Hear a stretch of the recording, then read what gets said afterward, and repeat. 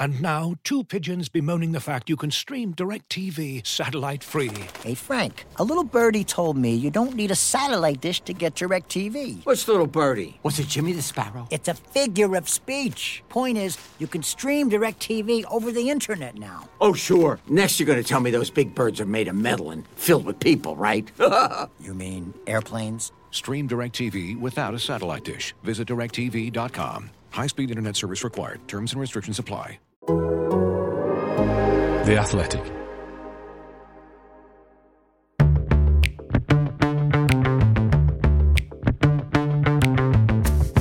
After an EFL Easter extravaganza, we assess the winners and losers. Who's cracking up, who's hoppy, and who's hot, cross and done.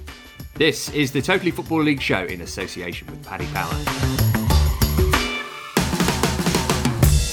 Hello listener, Matt Davis-Adams talking at you a day later than usual so we could reflect on that busy Easter period in the English Football League. As well as you listener, the we I refer to includes Adrian Clark. Morning Adrian. Hello. It's the afternoon, but you know, might be the morning when some people listen. Sam Parkin, how are you? Hello, Matt. I didn't see how Forrest got on. Let's just raise that from the memory, shall we, at the weekend? 6 points from 6, including... what was good about it, I thought, was it was like the curse of QPR at the City Ground had been lifted the last few years, so it's nice to see it's been restored. I saw their social media manager play 3 goals from a victory over Rangers in the 90s, but conveniently left off the 2 that Rangers scored in that fixture, I think. That's good social media management. Also with us this week, Michelle Owen. How you doing, Michelle? Hello, yes, good, thank you. It's currently snowing, which is ridiculous because I had shorts on this time last week, so it was a cold weekend on the gantries. I'm sure you all felt as well, but lovely to be back with you.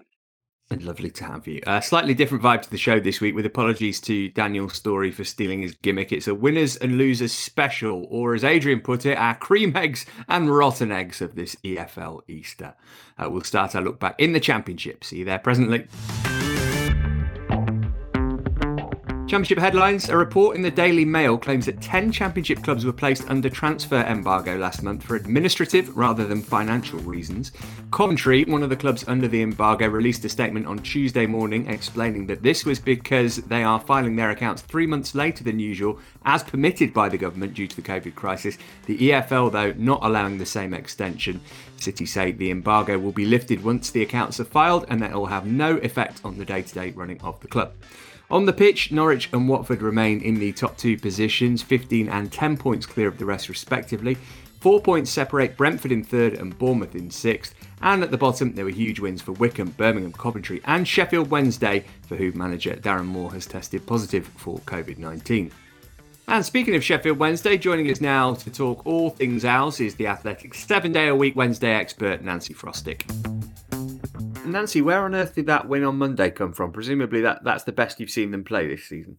Yeah, it's probably the best I've seen them play for about 18 months, to be honest. So, it felt like it was definitely a performance that anyone who watches Wednesday regularly has probably earned as much as the players have earned it as well. There has been a gradual improvement under Darren Moore, but I don't think anyone was expecting quite what we saw. So, bit of a resurrection on Easter Monday. And I said, where did it come from? I mean, there were signs of life in that game against Watford, weren't there, on Friday? They were a bit unlucky to lose that. Yeah, I think there was a bit of controversy about Watford's goal with Tom Lees kind of playing people on and offside, and it was a bit complicated. But ultimately, yeah, I think Wednesday felt a bit hard done by, and probably, felt like they could have got a point from that at least, which against a side like Watford, it isn't a bad result for Wednesday. There's no denying the fact that they, justifiably are at the bottom of the table. So, but yeah, that complete kind of progression then onto Monday, and they seemed to find another gear, and just Cardiff absolutely couldn't handle them. So it was a great improvement, and Darren Moore wasn't even there. Yeah, do we know how much longer he's likely to be out for? Obviously tested positive for COVID and missed the game at Vicarage Road as well as on Monday. Yeah, but by all accounts, he sounds like he's doing well in terms of how he's feeling. Jamie Smith, his assistant, kind of came out after the game yesterday and said that he was feeling probably a lot better after watching the game. But I think he has to do the 7 to 10 days, and then he's also suffers with asthma as well. So I just don't know if that will kind of factor into how quickly he comes back in terms of, just his kind of well-being, I suppose. But yeah, so there's a chance he might be back for QPR on Saturday, but it's not sort of nailed on, I don't think, in terms of, I think he has to be retested. So do you think that I mean, it's an obvious question to ask now, but I'll ask it anyway. Do you think, given the upturn in recent weeks, it did take a while for him to kind of get a tune out of Wednesday? Do you think that they'll regret not appointing him sooner? Oh, absolutely, yeah. I think that was kind of one of the main takeaways from yesterday's result, really, was kind of where might Wednesday be now if they'd got him in after they sacked Gary Monk, instead of sort of giving those 10 games to Tony Pulis, or even if they'd got him in, sooner. Neil Thompson did a good job in that month that he was in charge between, Pulis being sacked and then Moore coming in. But it just seems that, that week across the international break, they've got some really good work done on the training ground, and they just seem to have clicked with Moore, probably unlike they have with a manager for quite some time at Wednesday. It started off well under Gary Monk, but I think, things then got a bit more difficult for them all. So, yeah, I mean, you do wonder why, when things weren't quite so bleak around November, December, yes, they were still kind of in the relegation zone, but it was still very much recoverable at that point. Whereas now it looks, harder and harder, even with that win yesterday. That, yeah, you do wonder where they'd be now if they'd got him in sooner. Right, if you had to make a prediction now, are they going to stay up or not? Oh, tough. If they play like yesterday, then yeah, I would like to think so. But I sense this will be a case of other results maybe deciding it, and on that basis, maybe not. So I'm completely on the fence there. That was a complete non-answer, sorry. It was nicely swerved. Nancy, thanks so much for joining us today. No worries. Nancy Frostick there. Read her only in The Athletic. Easter winners and losers then. It's a fairly self-explanatory format, but for the avoidance of doubt, our three experts will pick a team each from every division who enjoyed an excellent Easter and three hot cross bums. Michelle, we'll start with you. Your championship winners are Watford. Victory against Wednesday on Friday, then a 1-1 draw with Borough on Monday. Not outstanding results, but they have increased the gap between they and third place from 6 to 10 points. Is that why you made them your winners? That is exactly why, because even though they weren't outstanding over the weekend, things went their way. So not in terms of perhaps the performances they put in, but in terms of how the weekend went for them, that they definitely won overall. I mean, no one in the top six bettered what they did over the weekend. I know we've got Norwich and Brentford still to play. But the performance against Sheffield Wednesday didn't sound amazing from what I heard down my headphones. But they held on, which is what they need to do at this stage of the season. And then Borough, I know it sounds very cliche, but it is a hard place to go. And Borough haven't been in the best of form lately. And I know some Watford fans were feeling pretty aggrieved about some of the performances I saw, particularly on social media. Is it Ken Sema or Ken Sema? He gave away an unnecessary free kick. It led to the goal. They weren't happy with him. They were saying all he does is foul. But this is a Watford side that were going for a 7th straight win. So they've been getting the results no matter how. And 4 points from 6 over the Easter weekend, I think most Watford fans would have taken that. They're keeping the pressure on the other sides around them. And like I said, no one in the top 6 over the weekend did better than what they did. So maybe some concerns over the performances, but at this stage, we're on the home straight. If you can just get it done, if you can just get it over the line now. I mean, they had a lot more of the ball at Borough, which you might expect. Couldn't do a lot with it. But I would imagine when they look back on this weekend and they look ahead to the next important game, they'll be fairly satisfied before they come up against Reading on Friday night, which is going to be another tough game. And remember, they've still got Norwich and Brentford and Swansea to play. And actually, Adrian, for a club that always feels a couple of steps away from a crisis, they've been pretty consistent this season. Still haven't suffered back-to-back defeats in the league, so they're doing something right. Definitely, yeah. They've managed to manage games pretty well, I think, over the course of this season. Haven't ever really been free-flowing, barring, I think, one absolute tonkin that they dished out. No, they've just done enough to win games, haven't they? It's not been wholly convincing, but you just have to look at the league table and you can see that it's a formula that can get you up. If you're solid at the back and you can nick the odd goal here and there, it will take you a long way. They're going to have to create more, I think. Just 2 shots on target in each of the last 2 games. Obviously, they scored from one of those in each of the matches.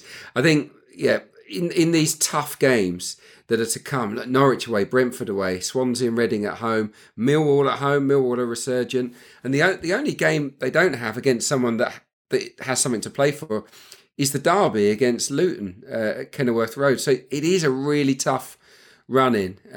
Can they produce a bit more chance creation in those games, or will they come a cropper? We'll have to wait and see. 50 points at home, which is 8 more than Norwich have managed, and beautiful pitch at Vicarage Road, playing some really good football, I think, in the last few weeks and starting to get that respect. And I thought Neil Warnock's comments prior to the game that they had to, I think it was after the game actually, they had to play as if they were the away side against Watford. And I think that just shows you what they've become over the last few weeks. Tough watch for a few months, and the last few weeks they've been really entertaining. And I think that's a tough challenge for Reading on Friday, given the reasons I've just stated. Sam, I had to look this up. Can you remember the name of the bloke who started the season as Watford manager? Ivic. Push you for a first name? Vladimir. Yes, well done.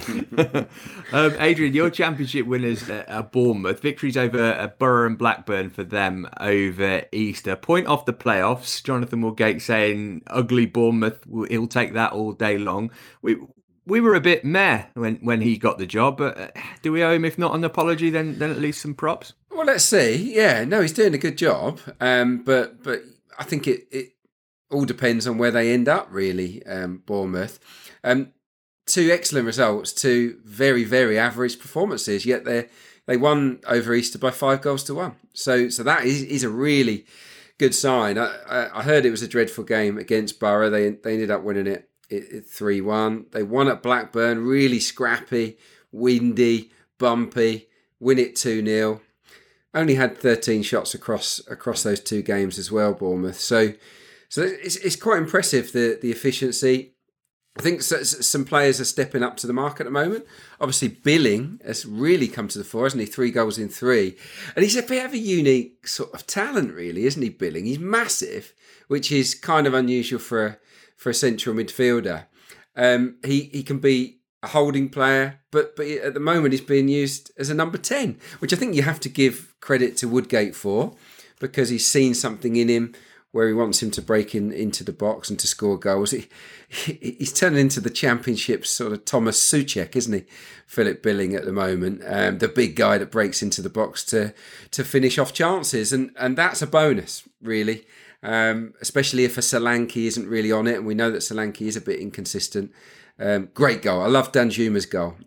Cheeky little nutmeg, wasn't it, from Pearson's pass, and just bent it into the bottom corner. And of course, on the back of these 2 wins, we've also got David Brooks back fit and available for the run-in. So things are looking up, I think, for the Cherries, who will be buzzing at 6 points from 2, sort of so-so performances over Easter.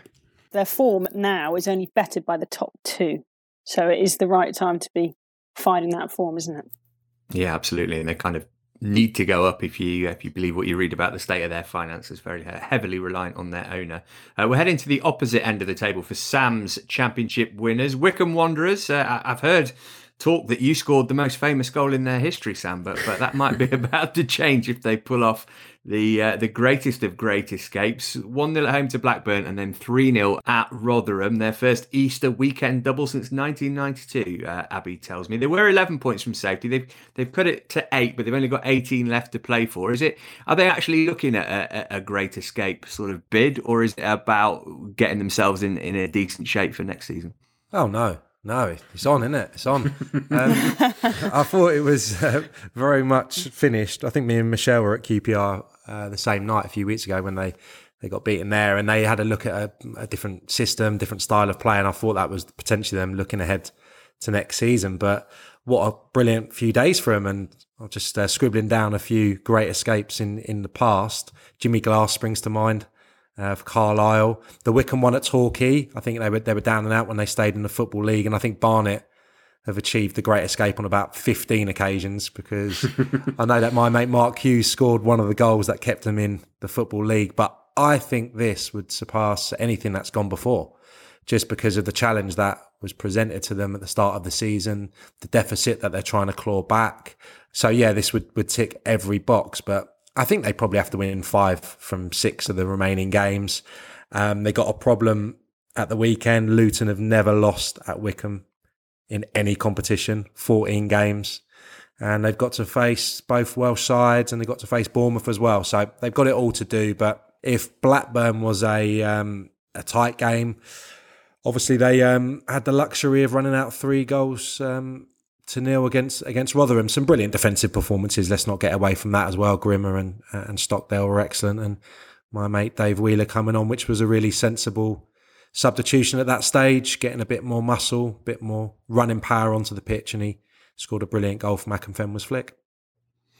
No doubt, Adrian, there's been a benefit to those teams who've had fewer players called up for international duty over the last fortnight. You know, Gareth Ainsworth's effectively had 2 weeks on the training ground with a full squad, which is not something that managers have often been afforded this season. No, it's a good shout, that. And he did use that time wisely. He switched, didn't he, to a back 3 for the game against Blackburn, and it worked pretty well, obviously, with the result and the performance, with Onyedinma sort of a left wing back and McCarthy down the right. And I noticed that even though they kind of went back to a back 4 for the Rotherham game, it was the same personnel, so they could switch in and out of a back 3 and a back 4, whether they were on the ball or off the ball. And I think that's something that's developed over the course of this season from Wycombe. I know that Gareth Ainsworth has said he wishes he'd had all of the players that he's got available now fit at the start of the campaign and available to him. And you do wonder, had they struck on this formula then, where they would be. I mean, 4 clean sheets in 5 is not to be sniffed at. 10 points from a possible 15. So no, it is on. But the teams above them kind of only, the ones outside the relegation zone, only really need to win one and draw one. And I think it just takes it away from Wycombe. So my money's still on them to go down, sadly. We can hear from David Stockdale, the Wycombe keeper, with Ali and George on Thursday's show. To the losers then, Michelle, you've picked Swansea. They've lost ground on the top 2 after defeats to Birmingham and Preston. You've got to think automatic promotion's probably gone for them. Are they in danger of doing a Forest? Yeah, they massively are in danger of doing a Forest. 4 straight defeats, 4 games without a goal, 10 points adrift of the top 2 now. There's only 7 games left. Even a playoff place, like you say, it's not guaranteed because Bournemouth are now only 4 points behind Swansea. So it's just a really bad time to have this form, but I'm not that surprised. I remember being on with you maybe a few weeks ago and saying I was worried about Swansea's goal scoring, that the fact that they didn't seem to be firing up front. They could get a goal here and there, but it was never emphatic. Well, they've not scored for 4 games, no shots on target as well. Earlier in the season, they had that amazing defensive record, but that's gone awry, that's gone wobbly too. One thing I've seen a lot of, and when I've been to Swansea, I haven't been down for a few weeks, but when I've been down there, some of the local press and the sort of vibe you get when you do look at what fans are saying, not at the ground, but on social media, is that Steve Cooper is just really slow to change things in games. And when he does make a change, maybe it's not the right change. I'm always a little bit reluctant to criticise managers too much because I just think we only see a snippet of what goes on over the course of 7 days, and there must be reasons why they're not changing things how we think they should. But it's the worst time to have a difficult period. You know, they were coming up against Preston yesterday. They started the game 17th in the table. Swansea, if they have those automatic aspirations, should be putting those sides to bed. Nothing's that cut and dry in the Championship, we know that. But yeah, the attacking players are coming short, but now so is the defence, so is the whole team. And they've got to snap out of it because I think automatic's gone now. Sam, it's the hardest problem in football to solve, isn't it? If you can't score goals, by far the fewest in the top 8. Michelle mentions their recent struggles in front of goal. There's no easy solution to it. No, I was having a little look this morning, and if you remember, Liam Cullen scored a few goals a few months ago and got injured, I think, in an FA Cup game. He's nearing fitness. That's one option, but I thought it was fascinating that he changed the shape. Given that we're at the start of April and it's taken him to this point to do that. I'm not saying that it needed to change before now, but I just thought that was really interesting. And he still ends up looking like a bit of a wally, doesn't he, I suppose, in the wake of a 1-0 home defeat against Preston. So it's such a difficult job. And of course, the players have to take the responsibility. And I think Swansea, not that they really overplay this season, quite to the contrary, really. I think this is probably the most direct Swansea team that we've seen. But in that, they don't really have an out-and-out striker who can get hold of the ball. Ayew takes up some great positions. He's really good at protecting the ball when it comes into his feet or his body. But if they have to go long, it's just coming straight back because Lowe and Ayew can't get hold of it. And what could have been for Jordan Morris? And I know I talked him up and very quickly his season was over. But honestly, that was the signing. That was the signing to give them a plan B, and unfortunately it was taken cruelly away from them. And it's a sign, what's happened to Swansea is a sign of how fragile football teams always are. Because just cast your mind back a few months, they were the team that were most in control of the way they played. They had this system, everything they were doing in their sleep, comfortably, playing 1 and 2 touch. They made it look easy as a team, and teams weren't creating hardly anything against them, and now their confidence is shot in possession and out of it. So good players can go through these spells very quickly. It can engulf a team just over a period of 1 or 2 weeks. You can just go, and that's what's happened to Swansea. But that doesn't mean they can't get it back. They've just got to go back to basics and graft their way through it. It's the only way. Yeah, and I know it sounds like, again, a little bit cliche, but it's that momentum thing at this stage of the season. It's just so important. You lose momentum now and it just falls away, like we saw with Forest last season. Yeah, thanks for that, Michelle. Well, Well, Easter, of course, traditionally a time when chicks enjoy their moment in the spotlight, but little for ornithologists in South Wales to cheer with the swans struggling and the bluebirds swooping down the promotion pecking order. Cardiff are your losers, Sam. No surprise after a couple of defeats to 0 to teams in the wrong half of the table. No disgrace in losing to the two-time European champions, of course, but not sure any of us saw them getting pumped 5-0 by Wednesday in the other avian derby. Sam, was that great run they were on anything other than an extended new manager bounce? Yeah, I think a lot of it was down to that and having a full complement of players, especially defensive players. I think Morrison's probably the last player, along with Kiefer Moore, that you'd want to be missing if you was a Cardiff fan. I think he just knits it all together. He's been a brilliant player for them. Fullbacks as well, lost both their left backs. So I think Joe Rawls played there yesterday against Sheffield Wednesday, and obviously they got a hide in. So I think that's been a big thing. And obviously when he got the job, Mick McCarthy, we probably felt it was going to be a quick fix until the summer and then maybe go a different way. And some of the Cardiff fans, I would imagine, are thinking in that chain of thought right now, even though he signed a new contract, because the form since he signed the new contract has been desperate. 1 win in 6 and obviously 2 straight defeats over Easter. So it looks like the playoffs have gone. And they'll be strong next year if they do persist with Mick McCarthy. That would be my feeling. But I would imagine there'll be speculation, as to whether he's the man to take them forward. Bit overly reliant on Kiefer Moore as well, Clarky. 16 of their 55 league goals. Next top scorers, Morrison and Ojo, both on 5. Yeah, you'd say so. And also Harry Wilson, I think, to be that lively, buzzy, creative spark. I noticed that he was on the bench for the Wednesday game. I think he has to play. They had Bacuna and Williams in behind Moore. And it's just not the same, I don't think, without someone like Harry Wilson who can just take a game away from an opponent just like that, with a moment of quality, whether it's from a set piece or a shot from long distance. And Moore's a brilliant centre forward. I think he's one of the Championship's best, but he needs the ammunition. And I think that over the Easter weekend, particularly in that second game, they didn't really give him much ammo. The Forest match, they created enough. It just wasn't their day. But yeah, Kiefer Moore, that he needs someone else to have up his sleeve as a plan B if he's injured or if he is in need of a breather, or to stick up top alongside him, of course. While we're with you, Adrian, you've chosen Rotherham as your losers. What a terrible Easter it was for them. 2 games that looked winnable, certainly one of them at least, and they ended up with no points from them. And all of a sudden, from us saying last week, well, if they hit a run, then they get going with these games in hand. You never know. It looks a lot trickier now. Oh, it really does, doesn't it? Yeah, terrible start to this sort of congested into the season for the Millers.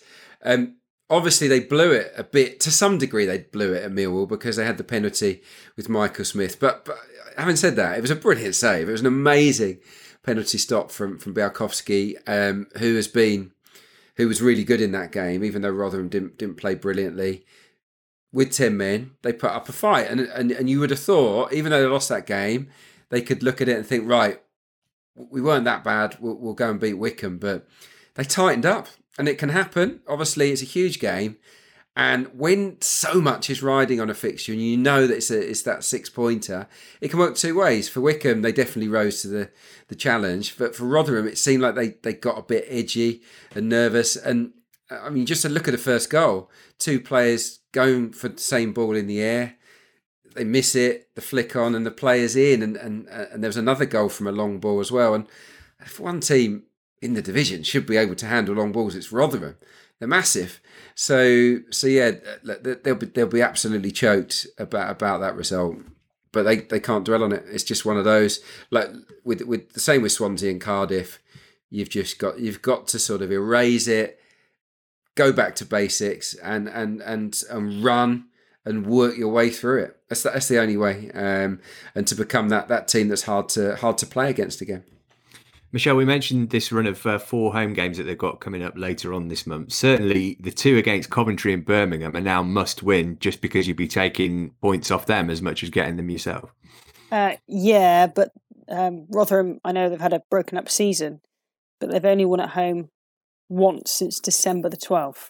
So even though they've had these highs on the road and had some great results, they're at the beginning of a run of 5 home games out of 6. And for any other side, you might think that's great. They're all at home, which is what you want. But we know that home advantage actually doesn't mean that much this season across a lot of teams, and they're definitely one. So, yeah, it may be that they wish they were away from home for these, but some huge games coming up. When I did the Bristol City game where Rotherham got that result, it was 2-0, wasn't it? 2 weeks ago before the international break, I was like, wow, yeah, they might make a fist of this. And I remember Paul Warne watching at home from his shed because he was isolating with COVID. Yeah, I'm sure he wishes he was back there yesterday, but I don't know if they'll fancy being at home.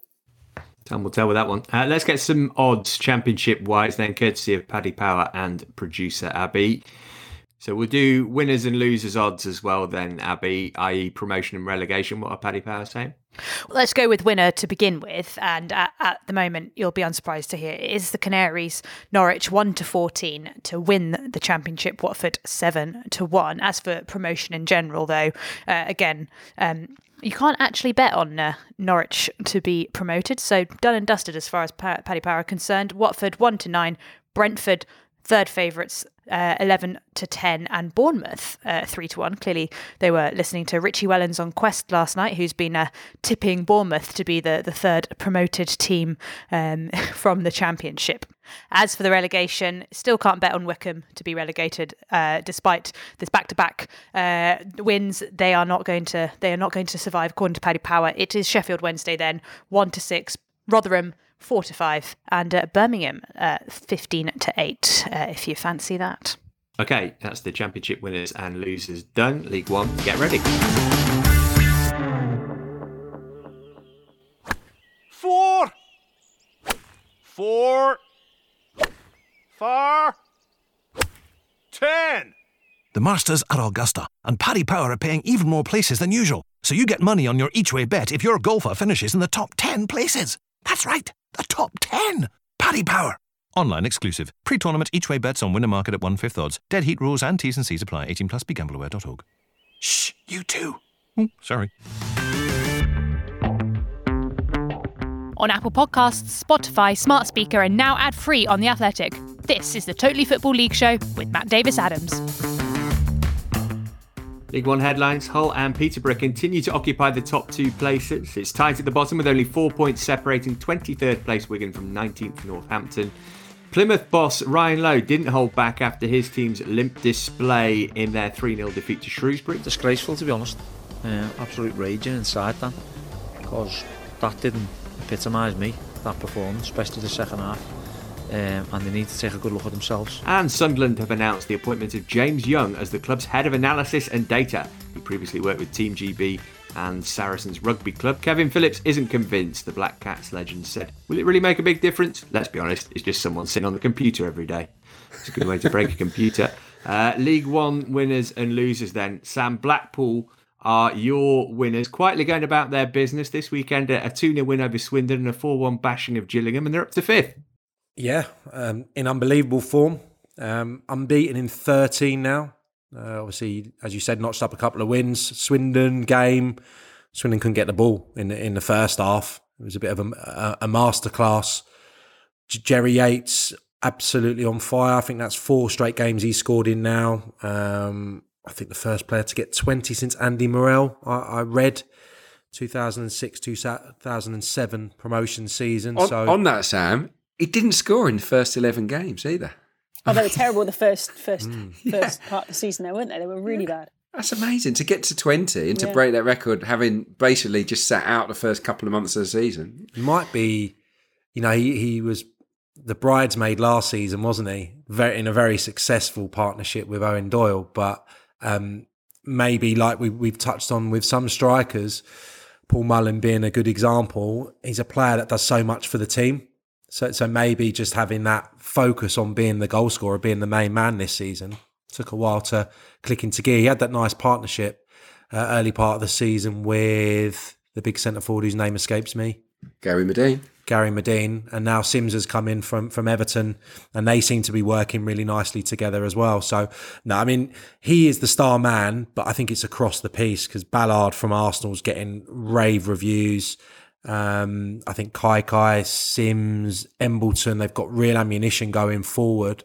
Kenny Dougal as well, who had that brilliant spell at Barnsley, seems to be running midfield games alongside Grant. So they've gone from being dark horses to being a team that you could really envisage getting promoted now. 2 really impressive results. Clarky, did you pick yourself up one of those Jerry Yates t-shirts? Thumbs up for Jerry Yates. Yeah.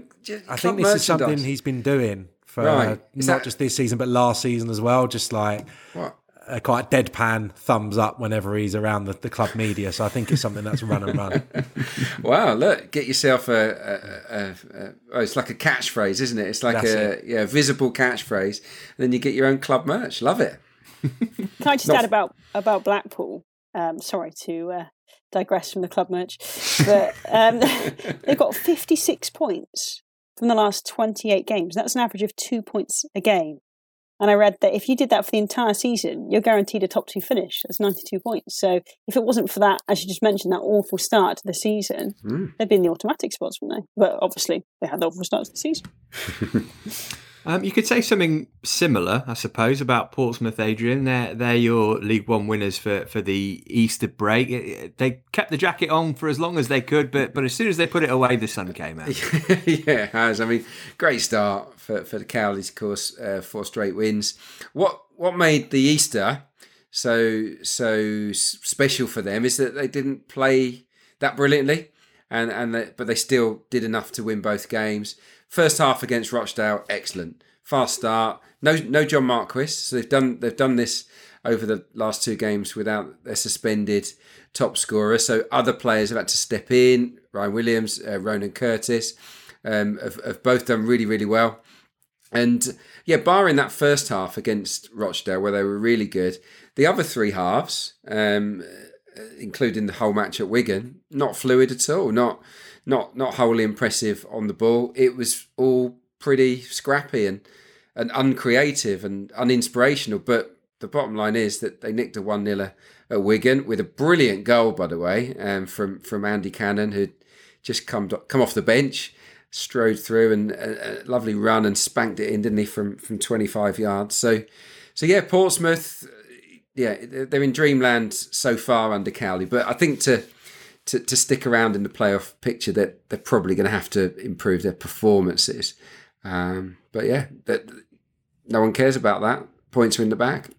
Michelle, your winners from League One are Hull. This weekend saw McCann's men earn a 2-1 win away at Crewe and then a 3-0 success over Northampton at the KCOM. 9 unbeaten, won 7 of those. Looks as though they're going straight back from where they came. Took all the stats out my mouth there, but yeah, absolutely. that win against Crewe on Good Friday, the last gasp winner, was so important to set them up for Monday. I think sort of not took the pressure off, because they probably still feel every result has to go their way, but they're starting to pull away. Malik Wilkes, who I think is such a good player at this level, nicking the winner against Crewe, and then really pretty convincing against Northampton, 3-0 and back-to-back wins, top of the league. What really went their way as well, the reason I picked them, was the fact that Peterborough and Sunderland shared the points, which benefited them. 6 games to go, looking convincing, 76 points. And I just think back to Grant McCann, they stuck with him. And it just shows what can happen if you do actually stick with a manager. I know you've talked about it with Norwich and Daniel Farke, but Grant McCann deserves plenty of mentions for the job he's done at Hull this season. Sam? There's not a great deal I want to add, other than I don't know what the guys think, but I think there's a bit of snobbery towards Hull City. I think people are looking at the table and thinking that Sunderland and Peterborough are going to get promoted. And I don't know if that's partly because they met yesterday. I think it's probably because Sunderland, granted, have been on a brilliant run, and Peterborough are the entertainers, if you like, and they score an abundance of goals. But when I've seen Hull City this season, they have been so organised, so immaculate. You've both just reeled off a number of stats, which tells you they are the most consistently good side right now, scoring goals, keeping clean sheets. I think Northampton didn't muster a shot on their goal. And when you have the squad that they've got, the options to rotate the front players, remember Clarkey talking about it a week or two ago. You've got Honeyman, Lewis Potter, McGuinness to start. You've got Eves, White, Crowley to come off the bench. For me, they are the favourites. And their games are the easiest. They've got the easiest running. And I don't get it, really. People expecting them to have to make do with the playoffs. For me, they've got 1 foot in the Championship. Yeah, no, I agree. We've done a few stats, but there's a couple that you haven't mentioned. Home games, 20 of them, conceded 10. I mean, that's unbelievably solid. Away games, 20 games, 43 goals on the road. I mean, those two stats alone tell you that they are a quality outfit. Should have been 6 or 7 against Northampton. So, yeah, I'm with Sam. I think they're favourites for the title. League One losers, Adrian. Oxford you've picked. This coming a whole 8 days after we bigged up their revival and spoke about them getting back in the playoffs. But there they go, losing to Sunderland and Accrington. And it's all woe is me again. Well, it's been an emotional few days, hasn't it, for Oxford? First and foremost, I think Carl Robinson lost his head a little bit. He kind of got a bit worked up. And then he tried to find it, and then he lost it again, and then he tried to find it, all in the space of the same post-match interview. This whole sort of headbutt thing, obviously, if it happened, it sounds like something did happen, then it's out of order. Someone somewhere is bang out of order. But they let it get to them, and they definitely lost their heads in this game, and they allowed Sunderland to wind them up, for want of a better phrase. And then they go and lose at home to Accrington. I think the theme of the weekend for them is something that Sam touched on, I think, in the last pod, about the midfield, not really having that steel, not really having anyone defensive. And Cameron Brannigan, filling in as the sort of holding midfielder. Basically, from the back 4 upwards, you've got 6 forwards. And they got undone by Accrington massively. Accrington, who have been rubbish, let's be honest, lately, particularly away from home. They had 18 shots and 10 on target. The reason, and a lot of those came from in the hole where Smythe caused them all sorts of problems, a lot of that is down to Oxford's tactical approach, in my opinion. Just too bold. And but just a bad weekend all round for Robinson, who I really like, but he's had a bad one. I think spot on, really. And I think we're seeing in the last few weeks that Carl Robinson doesn't put too much onus on defending. I mean, I'm sure I'd have loved to have played for him, and they've developed some amazing defenders in the last few years, but Curtis Nelson, Rob Dickey, players that want to get on the ball and want to play, especially the two that they've got now, well, Atkinson in particular. But yeah, his starting 11s have been unbelievable, and it's not in my nature to make excuses for Oxford United, but I think there has been a lot of reasons for this, I suppose, inability to make it into the playoffs, which is looking likely. I think the hangover 100% from the playoffs, a game they would have understandably expected to win, and even when I was sitting there at Wembley against Wycombe after 70 minutes, I thought there's no way Oxford are winning this game. So it must have no way Wycombe are winning this game. It must have really hurt the Oxford players. Then you've had the start to this season. You've had injuries to key players, Brannigan being one, who obviously had a real bad eye problem. And then injuries to key players, the fullbacks in particular, who were brilliant during that great spell in the middle of the season. So a lot has transpired against them. Yeah, that's true. And it just looks like they're going to fall short. And it'll be interesting to see if they have the full backing of the manager, because that's 3 years now he's been in the job, and I think he's a really good coach, Carl Robinson. But that's 3 years where he's not been able to achieve his goal. Right, daggers across the Zoom from Parkin now as Michelle picks Swindon as her League One losers. Defeats to Blackpool and Burton mean the Robins are hovering precariously above the relegation zone. And Michelle, particularly disappointing given those back-to-back away wins at Fleetwood and Bristol Rovers that preceded Easter weekend. Yeah, just turning my camera off so Sam can't put me off on this one. But yeah, I went into this weekend for Swindon thinking, little resurgence recently. John Sheridan perhaps surprising a few people. I know he's not the most popular character there, but this was damaging this weekend. They were fortunate in that the teams around them also didn't do brilliantly. Bristol Rovers, they had to win yesterday, and they did that. But Wimbledon had a couple of defeats, as did Wigan, and Rochdale languishing at the bottom. But just, like you said, a really, really poor weekend for them. 2 defeats. Burton, tough place to go. We know Jimmy Floyd Hasselbank has really revitalised them, and it was never going to be easy going to Blackpool. We've just been talking about what amazing form they're in. But you'd think, come off the back of that massive proverbial 6-pointer the week before, that would have given them some momentum to go into these games. But I just worry for them. I haven't seen them for a couple of months now in person. I haven't seen them play.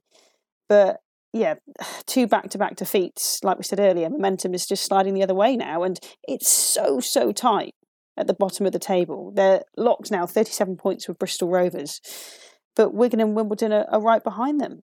And then if Rochdale get a couple of results, because they've got a game in hand on Swindon, this was their opportunity this weekend to pull away a little bit, like Burton have done, if they could have got at least one result. But they didn't do it. They didn't capitalise on it. And now I'm going to hide from Sam. Well, Sam, you can cheer yourself up by throwing some shade the way of Doncaster Rovers, who've slipped to 10th in the table. Easy to say now, but should they have gone for not the cheap/consistent option in Andy Butler and tried to get somebody else in to get them into the playoffs after Darren Moore left? He looks like a really impressive guy, actually, Andy Butler. I know you had him on the week I missed, and he's got various strings to his bow, and really good leader, excellent career. I just think having someone with more experience alongside him would have been potentially the way to go. During a pandemic, maybe not easy to go out and get your number one target immediately, mid-season, but to get someone who's been there and done it, for him to lean on, I think that's probably the mistake. And I see a team that is just bereft of any confidence right now. Not scoring goals at all. I think it's 9 defeats in 14, 3 goals in the last 7. They have fallen off a cliff. And, I watched the game against Charlton, and I wasn't as scathing as Matt Mills, who I was sitting with in a TV studio, but Charlton just looked in no danger at any stage. It really was men against boys, and they play some really nice stuff, Doncaster, but just very little thrust. And that continues to be their problem, along with being a bit patched up defensively yesterday. They had to shuffle it around and make a couple of changes because they've got injuries now. So very difficult to see them getting in the playoffs, and all change, I would imagine, in the summer, especially given the managerial situation and the amount they rely on loanees. Yeah, Andy Butler, the former locksmith, looking for the right combination to get Doncaster back to winning ways. Can the one-time police trainee arrest their slide, etc., and so on. Let's move on from that quickly and get some odds on League One, please. Abby, who have Paddy Power got as the winners and losers, if you will? Unsurprisingly, Hull top the charts in every category regarding going up. So to win, they are even. To be promoted, they are 2-9. And for a top 2 finish, they are 2-7. So as far as Paddy Power are concerned, Hull are the ones to watch. As for the other promotion candidates, Sunderland are second favourites. They are 4-9, as are Peterborough. And Portsmouth coming in at 5-2 with Blackpool 3-1. Into relegation, however, we see that Rochdale are still very much the favourites to go down, 1-7, Wigan 1-6, Bristol Rovers 2-5, and I find it interesting that they've got Swindon below Wimbledon in their relegation odds at the moment. Swindon 8-15 and Wimbledon 4-6. And just want one final thing to bring up here, and that's a thumbs up for Jerry Yates. He's 25-1 to be the top goal scorer in League One. Thanks, Abby. Right, League Two next. This episode is brought to you by Michelob Ultra, the official beer sponsor of the NBA. Want to get closer to the game than ever before? Michelob Ultra Courtside is giving fans the chance to win exclusive NBA prizes and experiences like official gear, courtside seats to an NBA game, and more. Head over to MichelobUltra.com/courtside to learn more. Looking for an assist with your credit card but can't get a hold of anyone? Well, luckily, with 24/7 US-based live customer service from Discover, everyone has the option to talk to a real person anytime, day or night. Yep, you heard it right. You can talk to a real human in customer service anytime. Sounds like a real game changer, if you ask me. Make the right call and get the service you deserve with Discover. Limitations apply. See terms at discover.com/creditcard. Hey you EFL fan, have you got an Athletic subscription? You haven't? Why not? This week you could be reading all about history in Harrogate from Phil Hay, Coventry City's long-awaited return home by Greg Evans, or the day the goals flew in by Nancy Frostick. There's some Premier League stuff there too, if that's your bag, each to their own. Also, you don't have to listen to me, read this, because over on The Athletic, all our pods are ad-free, so an even better reason to get yourself a subscription. If you fancy a good discount too, then go to your browser, type in theathletic.com/league show, and you get all this football goodness for just £3.99 a month for 6 months. Now that's quality. Go to theathletic.com/league show.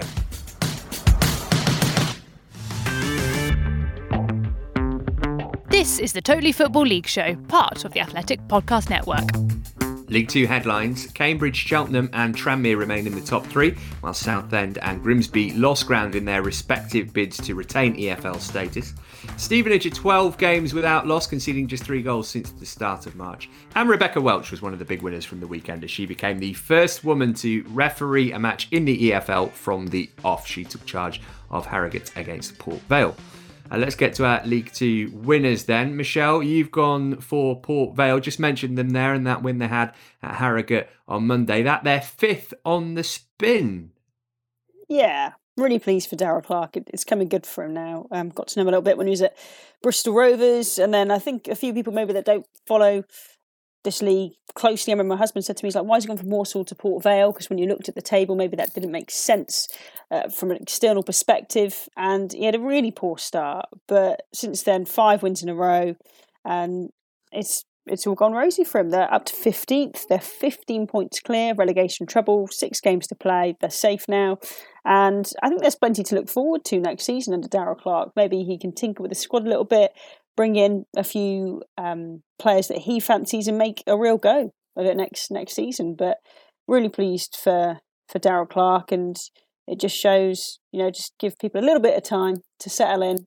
Things don't, it doesn't always happen when you wave a magic wand and and things change instantly, and he's getting his message across now to his players, and 2 really good wins over the Easter weekend. Yeah. He's got to know his best team as well, Michelle. 4 matches in a row that he's named the same starting 11, which is same starting 11, crazy over such a busy period. But if it's working, don't mess around with it, I guess. I guess that's a bit of a luxury given the amount of fixtures that have been coming thick and fast. But I guess when you know your best 11, if they're all available to you and they're delivering results, then if you don't have to change it, you won't change it. And I think he's played 4-3-3 for those games too. So obviously found that winning formation for now. Adrian, you've gone with Cambridge, who, unlike their boat racing counterparts, couldn't secure the double over the Easter weekend, but a win over Morecambe and a draw with Tranmere enough to keep them top of the table. Mark Bonner is younger than me. Is he going to be the first ever case of giving a caretaker manager the full-time job actually being a success? Well, I don't think it'll be the first. I think it has worked before. I think Nigel Atkins back in the day was a caretaker, and he's gone on to have quite a successful career. But no, it was a great weekend for them, really. I know it wasn't maximum points, but 2 of the promotion rivals, I mean, they deserved to beat Morecambe. Even though hanging on a bit at the end, excellent for Paul Mullin, of course, scoring against his old team, and then the draw at Tranmere, coming from behind to take a point on a tough day. You know, conditions awful, windy, bobbly pitch. They've got 2 sides to them, Cambridge. That's what I really like. They can play good football, because I think when they started this season, it was not that great in terms of the style, but because they were winning games, they've evolved, and they're playing a nice diamond now with Houlihan at the tip. The fullbacks are flying forward. They're pretty good to watch most weeks, Cambridge United, but they haven't lost what they had at the outset, and that's that grit and resilience and sort of ability to hold teams at bay. So yeah, for me, Cambridge are the team that are still the most underrated side in League Two. And maybe Mark Bonner's the most underrated manager too, because he's done amazingly. Sam, you've gone for Cheltenham. Like Cambridge, they came out with a win and a draw from their 2 games over the weekend. The win against Tranmere, draw against Grimsby. Is it the nature of those results that made you pick them? A 4-0 hammering of promotion rivals, and then a kind of gritty come from behind draw? Yeah, and more because we're running out of games now, and they've matched what Cambridge did and still have that game in hand. So just probably favour them over Adrian's, but it's a bit of a toss of a coin. I got a little bit of stick. I think a couple of Cheltenham fans called me patronising. True. Condescending, I think was another word. Those burner accounts who set up a working well class. So I'm going to set the record straight about my whole life, the way I've conducted myself now. The last thing I would do would be condescending or patronising about Cheltenham. One of the fellas tried to give me a history lesson. 15 years ago, I was playing against Cheltenham and losing heavily to Cheltenham. So I wasn't disrespecting them. But what I was saying was, with the tools that Michael Duff has got at his disposal over the last 2 seasons, I think he's overachieving. And I go along with that. You look what Bolton have got. You look what Tranmere have got. You look what they're paying their players, Bolton in particular. Go back to last season. Had some big clubs in that level, and he has consistently had them at the top of that division. And this year, if he had a striker, they'd be up already, in my mind. And I'm not saying that Alfie May's not a good player, because he is a pest. And on his day, he is a very good player, but he's not an out-and-out goal scorer. And I think that probably, I don't know who calls the shots at Cheltenham, but if they'd have backed their manager, I think, and given him a little bit more firepower, they'd be looking even better right now. And, that was a wonderful display against Tranmere. You talk about a team getting off the bus, getting blown away within 15 minutes. I'm sure, Clarkey, we'd have been looking at each other had we been on that team and going, get us back up to Merseyside, to Birkenhead. I have seen enough, because they got absolutely blitzed by the long throw and by the relentless nature of the performance. And it's a tight old ground, Wadham Road. I've been there myself, so apology over. Where would they be, Cheltenham, without Ben Tozer's throws, though? I mean, it's such a weapon, isn't it? He's got 7 official assists. But I don't have the sort of data to hand for how many goals his throws have actually caused when they've touched other people before they've gone in. But 7 direct assists from, I'm guessing most from throws. Boyle, of course, the centre-half, who got the goal at Grimsby from a throw, has got 6 goals. That is amazing. But no, I'm with Sam. I think the gaffer at Cheltenham's done great.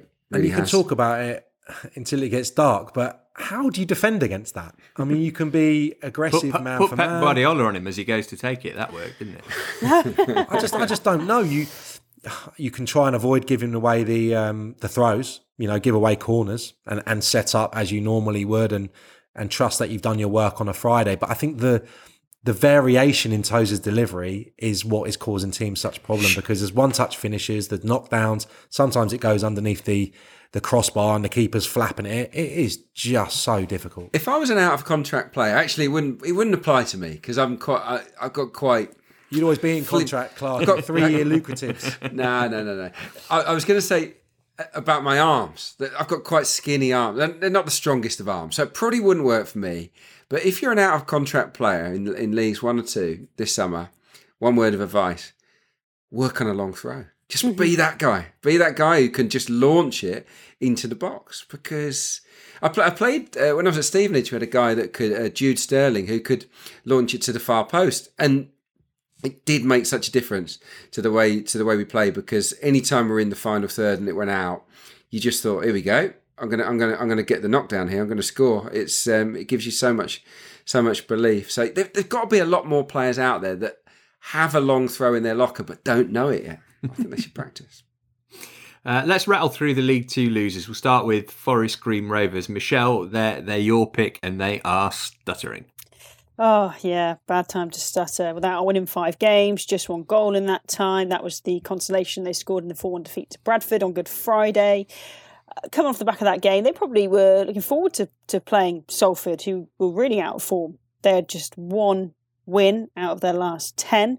So you'd think perfect opportunity, get back on the promotion charge. But no, just Salford were in control. I think it was very difficult conditions yesterday, very windy. If you know where that ground is, it's sort of on top of a hill, so it does get the elements. But I thought they were poor. But the interesting comments from Mark Cooper is that they were bullied out of the game, Forest Green, and he thinks that academies coach the character out of young players. And I thought that was Adrian and Sam probably can give a bit more insight into that than I can. But just really interesting comments. And also, if you're sat in his dressing room and you see those comments after, you're going to respond one of 2 ways, aren't you? You're going to go out there and think, well, no, stuff you, I do have character, have a look at this. Or you're going to go into your shell. And not the time to be going into a shell now, is it? With the home straight. And I thought Forest Green would go up automatically a few months ago. I really, really did. And they've just fallen away hugely. Yeah, I think that Mark Cooper quote kind of twofold. He obviously means it, but it's a nice way of deflecting attention away from his team's defeat as well. Adrian, you've gone for Exeter City.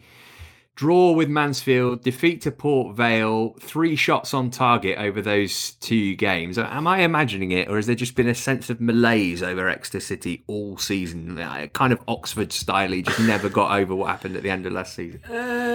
Maybe, but we spoke to the manager, didn't we, Matt Taylor, and he expected it. He said that my players are inexperienced, they're young, and one week they're going to look great because they're talented, and another week they won't be at it because that's what happens. And that has been the story of their season. It was a rubbish Easter for them. I mean, the game at Port Vale, that they were pretty dreadful. He was really fuming, I think with the team. He changed the defence quite markedly for the next game. Home to a Mansfield team that are in rotten form themselves, and you'd expect them to swat them aside, but just 1 shot on target in that game against Mansfield. Yeah, he changed both centre-backs for that game and a central midfielder. So he pulled no punches, Matt Taylor, but he didn't get the reaction. So yeah, really flat, sort of limp couple of games for an Exeter team that've got everything to play for. But look, I suppose given what's happened to them in recent years, maybe they just don't fancy being in the playoffs again. It's scarred them too much. They'd maybe just rather go again next season. But it's a poor weekend for them. Also, for our final pick, Sam, you've chosen Bolton. Poor weekend for them too. Only managed to draw at home to Colchester, and then they lost at Newport. Again, another team we've been bigging up in recent weeks. Yeah, I think context is everything here, because I think they've been the best team in the world, haven't they, or Europe or something. That's the they're on the best run in English football, is what the best unbeaten run in English football. There you go. Yeah, so Not before now. I get like Paddy McGuinness and Sarah Cox and Amir Khan and Peter Kay and who else we got? Paul Warhurst. Just reeled all those off as Bolton fans. Joe Crilly abusing me. They have been amazing. So from their standards, I thought the Colchester performance was really poor.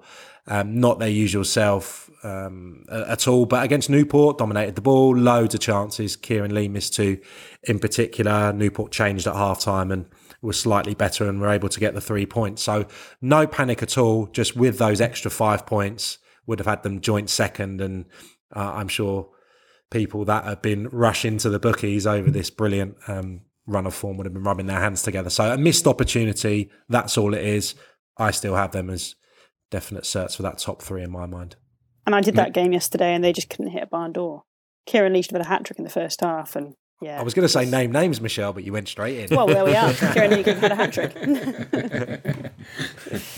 Just while we're on that, Michelle, as you mentioned, you were at Rodney Parade. What was the pitch like? Was it a lot better? Well, I mean, it's never that much better. But I know they've had a rest from it while they played at Cardiff. But so it didn't help Bolton's cause the way it was bobbling up. But it didn't help Newport either. You know, Newport do like to play football when they can, and they, on the basis of the first half, it did bobble a few times for Bolton, but you can't make excuses for the opportunities they had. They just could not hit the target. And by the way, I don't know if you saw at the end of that massive goalmouth scramble, apparently, it's not gospel, but apparently the referee asked Nick Townsend in the Newport goal if the ball went over the line, like he's going to say yeah. I was like, what? So, yeah, that was an interesting one at the end of the game. Abby, let's get some odds on League 2, please.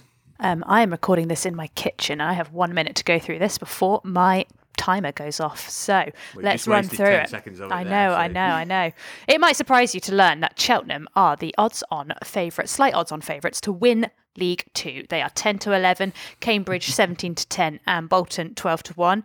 Sam, you're saying that Bolton are going to be dead certs for the top 3, or they are the third favourites to finish there after Cheltenham and Cambridge. They are 6-5 there. And let's just quickly run through relegation, because Grimsby are 1-16 to go down, Southend 1-10, and Collieu 10-3. You still got 20 seconds to do the disclaimer. Oh yeah. Odds are accurate at the time of recording. It's over 18s only. Terms and conditions apply, and when the fun stops, stop. Right, that's just about it for this week. We look forward to all those winners and losers we've picked making fools of us all by this time next week. One member of the show, though, who's absolutely not making a fool of herself is Michelle. You've set yourself quite the challenge. It involves running a long way. Can you tell us a bit more about it, please? Yeah, well, I don't have the bad half of this challenge, but my other half, Adam, is pushing our 18-month-old in, it's a special running pram for 100 kilometres over 40 days, and I'm running alongside him. Behind him, actually. He's still faster than me. And yeah, it's for a charity called Pregnancy Sickness Support that supported us when I was really unwell. This time 2 years ago, I had to stop short my season because I was just laid up in bed for weeks and weeks stretched to months, couldn't move, couldn't stop being sick sort of 20 times, 30 times a day. And people said, oh, it's just morning sickness. But it's a condition called hyperemesis gravidarum. And everyone says, oh, that's what Kate Middleton had. And pretty much it is, but unfortunately, unlike her, I don't have private medical care and people that could understand it fully. So it was a big battle, not only to get treatment and get understood and to try and make it through the pregnancy, but also just for people to sort of believe you. And it's sort of one of those things you can't understand until maybe you've been with someone that's gone through it, or you maybe have a friend or a family member that has. So we're just trying to raise awareness to help the charity, because they in turn help pregnant women who may end their pregnancies because they're going through this because they feel like they can't go on for another day. So they helped us immensely. And now we have little Zach, who we're going to push for 100 kilometres. So yeah, we're doing that over the next 40 days. I've tweeted a few links if anyone would like to take a look. Thank you. And the key question that I've got off the back of that is, have you sorted out your pit stops for if the nipper needs a change mid-run? Because I'm envisaging like an F1 style, you want to get it done in 7 seconds, really. he's going to have to sit in it. That sounds like terrible parenting, but we'll change the nappy before we go, and he'll be all right. Is this just an over elaborate way of getting him to sleep, or is he wide awake? No, the thing is, if anyone who's lucky enough to have a little one knows, a danger nap is a real thing. So we try and time it around him not having a danger nap, but often it happens. And I'm like, why have you let him fall asleep? And all he's done is just run, and Zach's fallen asleep. So yeah, danger naps are a real danger on this challenge. Well, listen, we wish you the best of luck with it. At Michelle07 is the Twitter page to go to find out all of the details. Don't forget to join Ali and George for the Totally Football League show Extra Time on Thursday. We'll be back in our usual Monday slot next week. Until then, from all of us here, goodbye. You've been listening to the Totally Football League show, part of the Athletic Podcast Network. Keep up to date with everything Totally at thetotallyfootballshow.com and by following at The Totally Show on Twitter and Insta. Check out all of the Athletics football podcasts on Apple, Spotify and all the usual places, or listen ad-free on the Athletic app. The Totally Football League show is a Muddy Knees media production and sponsored by Paddy Power.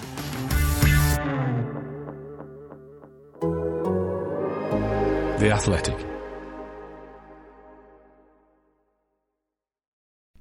As you've probably heard by now, we've teamed up with BetMGM this season. We'll be using BetMGM lines to make all of our picks, and we'll have special offers for our listeners each week. If you haven't signed up for BetMGM yet, use bonus code The Athletic, and you'll get a 1-year subscription to The Athletic, plus up to a $1,500 first bet offer on your first wager with BetMGM. Here's how it works. Download the BetMGM app and sign up using bonus code The Athletic. Make your first deposit of at least $10. Place your first bet on any game and claim your voucher for a 1-year subscription to The Athletic. See BetMGM.com for terms. U.S. promotional offers not available in D.C., Mississippi, New York, Nevada, Ontario, or Puerto Rico. Gambling problem? Call 1-800-GAMBLER. Available in the U.S. Call 877-8-HOPE-NY or text HOPE-NY 467-369 in New York. Call 1-800-NEXT-STEP in Arizona. 1-800-327-5050 in Massachusetts. 1-800-BETS-OFF in Iowa. 1-800-270-7117 for confidential help in Michigan. 1-800-981-0023 in Puerto Rico. First bet offer for new customers only in partnership with Kansas Crossing Casino and Hotel. Don't forget, if you haven't signed up for BetMGM yet, use bonus code The Athletic, and you'll get a 1-year subscription to The Athletic, plus up to a $1,500 first bet offer on your first wager.